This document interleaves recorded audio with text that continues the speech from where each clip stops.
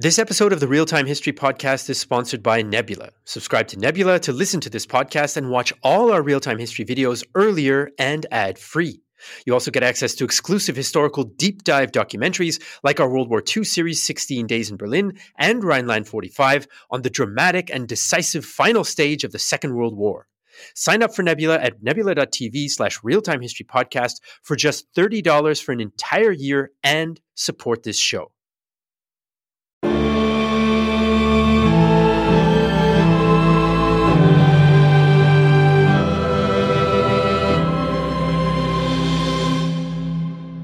Hi, I'm Flo, and this is the Great War Channel podcast, where we interview historians to learn more about the history of World War I. Now, today we are also going to look a bit at the time leading up to the war, and my guest today is Jonathan Steinberg, who wrote the critically acclaimed biography Bismarck Alive, about one of the, most well-known statesmen of the 19th century. Hello, Mr. Steinberg. Hello to you. Maybe we should start with a bit of pretext. What fascinated you about Bismarck, and was it that fascination that led you to write a whole biography about him?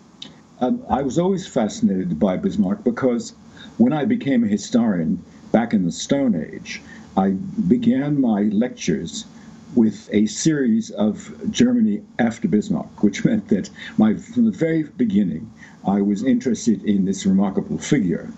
One thing that always interested me and never ever was not so was his extraordinary cleverness and charm. He never said a boring thing. He said many false things and many outrageous things, but he was always interesting. He had a profound knowledge of human nature. He was, I think, a kind of genius. That in a way his genius was used in a destructive way is another story. But right to the end, he was full of interest and sharpness of mind, almost to the moment he died. I was never bored with Bismarck. I'm now. That's probably also why you did a lot of research in primary sources for the biography. Did that research and the writing process change any of the notions you had about the figure? Maybe from back in the Stone Age, as you said it when you started? I think instinctively the answer to that is no. What I did learn was how much more complicated and what a light and shadow Bismarck's personality was. He was one of those people who everybody was fascinated by. I don't think I've ever read an account by anybody who said that Bismarck was boring. I don't think he was ever boring. He was often outrageous. He was often deceitful. He betrayed some of his friends. For example, General von Roon, without whom Bismarck would never have become chancellor. He just dismissed in his obituary that he was a good soldier, but he was hard to get on with. I mean, this is the man to whom he owed everything. Gratitude was not one of Bismarck's greatest virtues. And was this something that changed throughout Bismarck's life? Did you find any notes or any indicators of how he did become this person, this personality, as you said it? How do any of us become who we are? He was outstanding from childhood. He was very tall, and very tall indeed for that generation. And when he was about 16 or 17, he went and helped Roon when Roon was doing some army surveying, and Roon was so impressed with him that he more or less remembered him from the beginning. No, I think the fact is, right to the end, Bismarck was full of surprises. I mean, when he died and the whole country came to a halt, and the Kaiser arrived in Bismarck's house, he discovered that he had been buried already. He didn't want the Kaiser to have anything to do with his death. Wow. Yeah, that's certainly also the kind of image you get from him here in Germany in school and everything. We got a few questions from some of our supporters who support our show. And one of them actually is also something I wanted to ask. The traditional narrative is that Bismarck was wise and clever in how he steered Germany to unification, and that it was Kaiser Wilhelm II who foolishly ignored the sage Bismarck, which resulted in the Germany being surrounded by enemies. So, in the lead up to World War I. What do you think about this kind of narrative? Was he really that, sage as Michael, our fan, wrote it? He was immensely clever, but he was in a situation which he could not, in the end, win. You have to remember that Bismarck's career falls into two parts. From September 1862 to the victory at Sedan and the destruction of the French Empire, nothing but success. All his gambles came off. From that point on, his power began to decline until by 1887-88, he was seriously asking the cabinet whether it would be possible to revoke the German constitution and restore the individual states, because it was no longer a workable system. And the reason is, the late Enoch Powell, one of the most remarkable British politicians, once said, all politicians' careers end in failure. And Bismarck's career also ended in failure. Why? Because the compromises which he made at various stages in order to deal with a specific problem don't go away. And one of those things he could never undo was his immensely clever use in 1863 of the threat of universal manhood suffrage to frighten the princes from doing any kind of joint creation of a German Reich. That was a brilliant ploy. It changed people's view of him, but it left him stuck with universal suffrage. And he could not foresee that by 1890, the largest party in the Reichstag would be Social Democrats, and the second largest party would be the Catholics. The result is that Bismarck's room to maneuver steadily closed in on him. And by 1887-88, he was frustrated. He was in a bind. Secondly, what was Bismarck's aim? What was he trying to do? Okay. And I think he did not go out to unify Germany in any very serious sense. What he did was to preserve the Constitution of 1850 and the powers of the king. And the most important thing that everybody forgets is that Bismarck had a public of one. The only audience that mattered was the king and later the emperor, because William I had the power, could have got rid of Bismarck at any point during the 26 years when they worked together. They had constant rows, they were always in tears, they were both unstable in many ways, and at every point when Bismarck threatened to resign, the emperor gave in. As he once said, it's very difficult to be emperor under a chancellor like Bismarck. And I think just to finish that sentence, I think what was his aim? What did he try to do? And what he actually tried to do, and you can see why, was to maintain this antiquated, unsatisfactory constitution, which also had the disagreeable characteristic that it was based in some respects on universal suffrage, very modern. It was unworkable. And it was there because the result of the various quick compromises and brilliant ploys that he had used piled up. And it got to a stage where you couldn't govern that way. He had to do something about the fact that his Reichstag was full of Reichsfeinde, enemies. And that was his doing. And is this something that was also reflected in his foreign policies? Because the situation pre-World War I, of course, was a very complicated one. It was. And here I think he was much better at keeping things going than he did in domestic affairs. He was a consummate diplomat. It's harder to find a moment where he actually made a mistake. I mean, for example, well, I can think of one. For example, after the Austro-Prussian War, the king, the court, the patriotic Prussians wanted a victory parade in Vienna. And Bismarck took all his power and persuasiveness to tell them, no, we may need Austria. We don't want to humiliate him. There will be no parade. There will be very few reparations. We may need these people. And of course, by 1879, they did. Then comes the Franco-Prussian War. And there he made probably a fatal blunder. He allowed himself to be pushed into annexation of Alsace-Lorraine.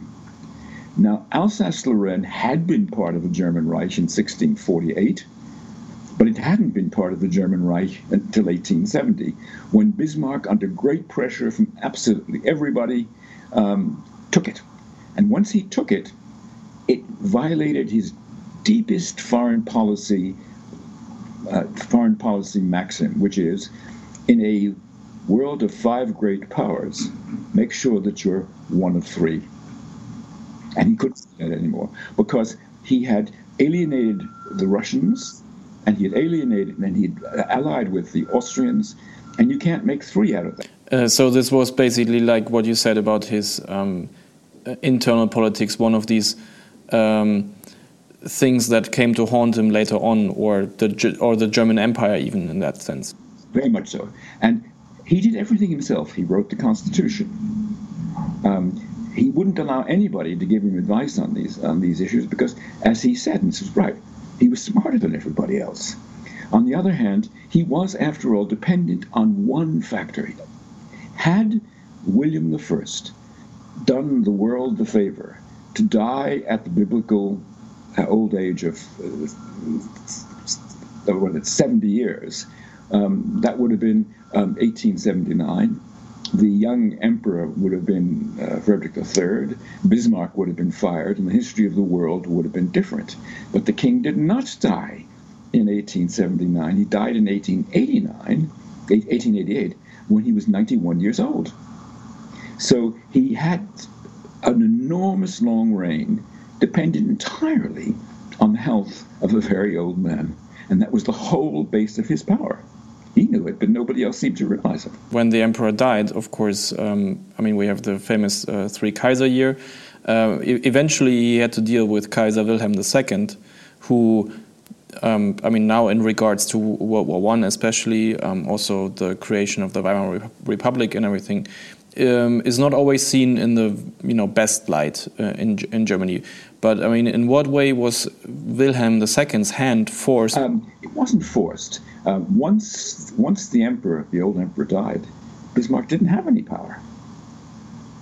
He really didn't have any power. He was chancellor, yes, but he was chancellor by the will of the emperor. And William II was brilliant, but very unstable. And I think it tells you something about William's relationship to power, that on the night his father died, he sent soldiers to occupy the royal palace.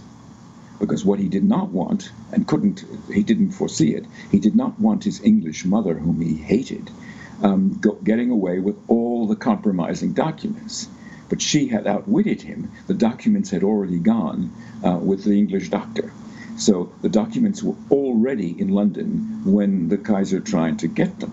Now this tells you something about what kind of a person he was, that at the age of 29, his relationship with his mother is so bad that he sends troops, basically, to make her a prisoner in the royal palace. Especially the connection to England or to Britain in his own family, but also the connection between Germany and the British Empire was, extremely important in leading up to World War I. What can you, what did you find out about the relation between Bismarck and Kaiser Wilhelm II? We know the famous cartoon of Bismarck going off board, basically.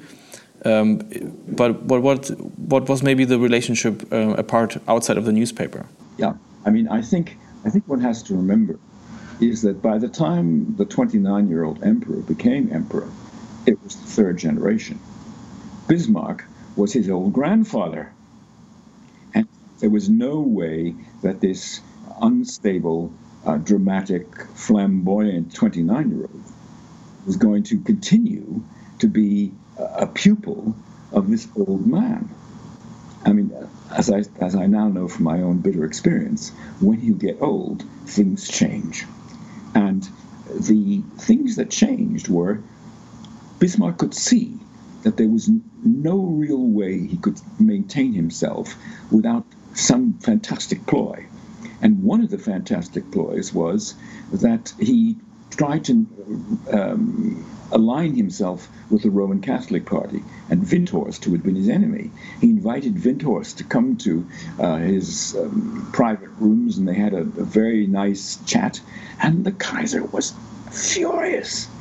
He was very anti-Catholic, he was very anti-Semitic, and he was appalled that Bismarck should receive Windthorst. How was Bismarck actually viewed by, well, the non-Prussians in the German Empire? Depending which ones we're talking about. The Protestant non-Prussians, like Baden, hated him. They were liberal, and Bismarck destroyed the Liberal Party. In fact, he destroyed the Liberal Party nationally as well, and they realized it.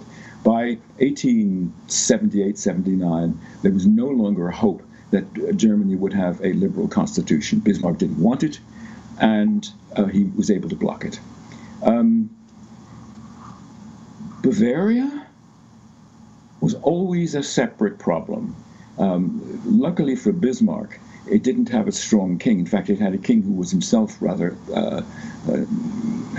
crazy. And so it was there as a power, but it wasn't a real power. And of course, Prussia had something like 80% of the wealth and the industry and so on. So there was not much anybody could do. That's like the Bavarians and the Badenser. But I mean, by the time the German Empire industrialized, you actually also had many non-Germans coming to Germany for work and everything. I mean, one thing in particular would be the Poles, of course. How were they treated under Bismarck, and how were they feeling about the whole situation?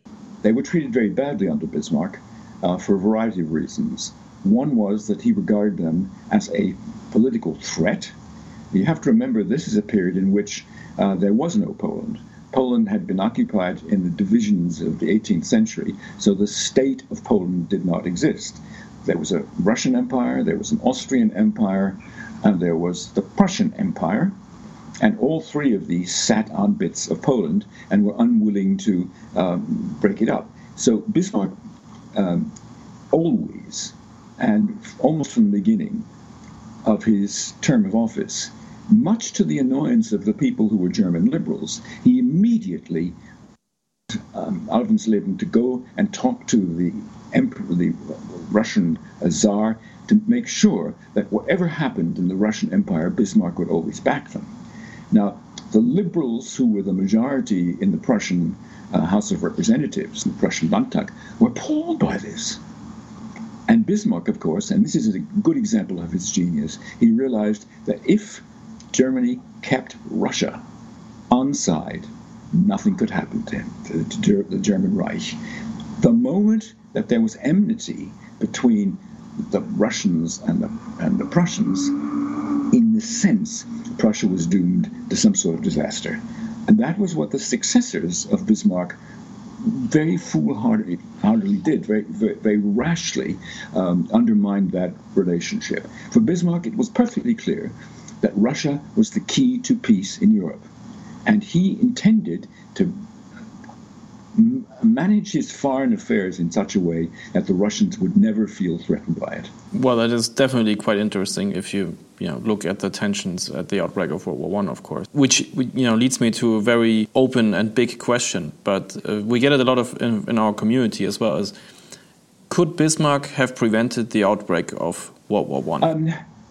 That is, of course, what's called in the profession a counterfactual. Let's think of what we're dealing with. On the 1st of April, 1815, Bismarck was born. By the 1st of April, 1895, he was in his 80s. So any kind of prevention of anything that happens in the 1890s presupposes that Bismarck would have stayed in power well into his 80s. But that was probably impossible for a variety of reasons. One was that he had actually got old, and it was difficult to work with him before, but it was extremely difficult then. You had a young generation which didn't want to be ruled by an old man, and Bismarck, that's one of the very few times in which he showed himself to be not very far-sighted. It should have dawned on him that he would be dumped. when the young Kaiser took over, the Russian ambassador said, "How will you be able to govern now?" And Bismarck said, "Oh, he's always taken his advice from me." Well, that wasn't the case. So I don't think there was anything Bismarck could have done at that stage. 1895, he's in his 80s.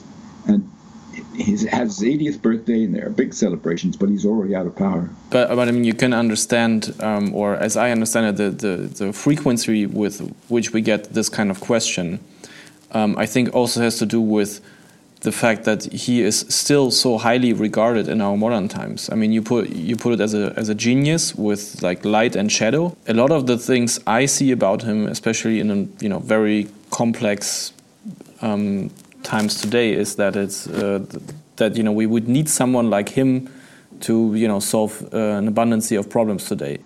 That's a very interesting issue. I did an article a couple of years ago on Bismarck and Merkel, and Angela Merkel has probably been the most successful German chancellor since the end of the Second World War, and she is everything that Bismarck isn't.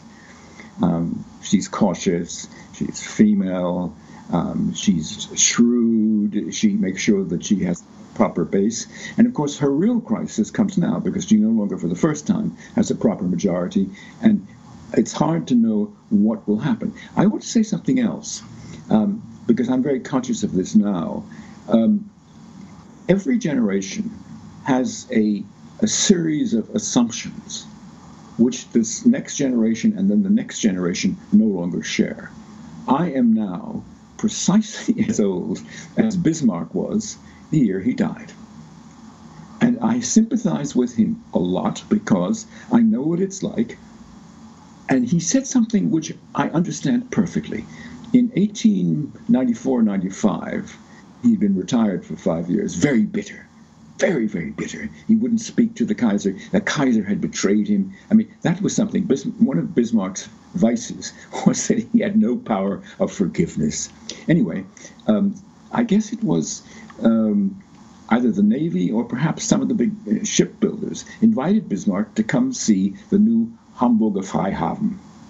And he traveled up to Hamburg, where he was, by the way, very popular, and he was taken to the Freihafen, and he looked at this busy scene of steam engines and all kinds of big freighters and coming and going and smoke and lots of things. And he looked at this and he said, "This is not my world." And that, I think, is the sort of thing that people of my age feel very much about what's happened now. The things that are changing in our world are so grotesque and so hard to imagine that you feel you don't know what's happening. It's not your world anymore. I mean, I can talk for hours about Bismarck, and I can see strengths and weaknesses. So it's not, I think, feebleness of mind that's the problem. I just don't know what to do with all this stuff. And if I go on teaching, which I do to some extent, it's very difficult when I have students who have no historical memory. Just none.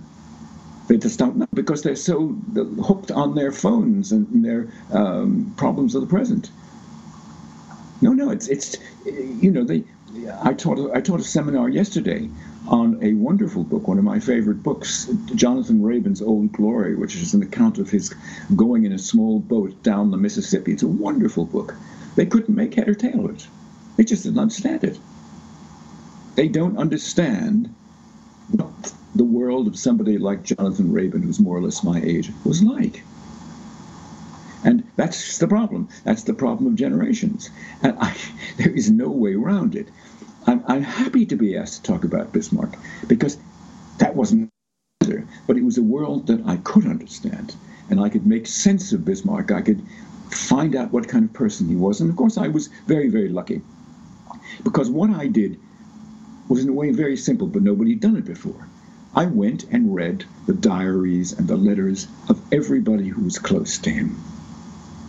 And they talked about his characteristics, his ingratitude, etc. There's a wonderful story. In the 1880s, William Riley, who was the senior Republican congressman in the United States, came to Berlin and he wanted to see Bismarck. By this stage, nobody could see Bismarck, but Bismarck liked Americans. And he and the American ambassador went to, did they go to Friedrichsruhe? Yes, they went to Friedrichsruhe. And there they went for a walk in the garden. The ambassador warned Congressman Riley, do not tell anybody what Bismarck says. And the congressman said, oh, absolutely. And they had a 2-hour talk. The cabinet was waiting, and they talked about various forms of dual currency, the silver gold currency. Bismarck had convinced himself that would be the solution of the problems and so on. And the congressman liked that too, and they walked up and down the garden for 2 hours, and Bismarck was absolutely incapable of not insulting people when he was out with them. And so-and-so was an idiot, so-and-so was that put me in an awkward situation. In that way, there's a tiny bit of Trump in him, that he never really wanted to take responsibility for mistakes. And so he was very indiscreet. And the ambassador was pretty worried, and rightly, because the congressman went back and published in one of the Philadelphia papers the entire contents of their conversation.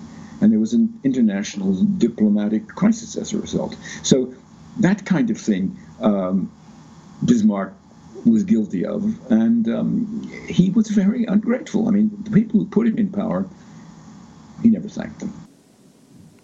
That's a very interesting parallel. Actually, I haven't really thought about that, but very good final thought, I think, for our interview. I thank you for taking the time, Mr. Steinberg. It was a great pleasure talking to you. If you out there in internet land want to read Bismarck Alive, there is a link in the description of this episode when it comes out. If you like this podcast, then leave us a review on iTunes or wherever you get your podcasts. Don't forget to subscribe. Hear you next time, and goodbye, Mr. Steinberg. Can I say something to you? First of all, thank you for giving me the pleasure of talking to you. I don't know how to do podcasts. I don't know how to do any of this stuff. And that's, I think, one of the deepest things that I have with Bismarck. I know what he was like. I know what the world was in which he lived. I could reconstruct it. And that's why I suppose the book was a success. Anyway, thank you for allowing me to talk about this ancient history. I had a great time.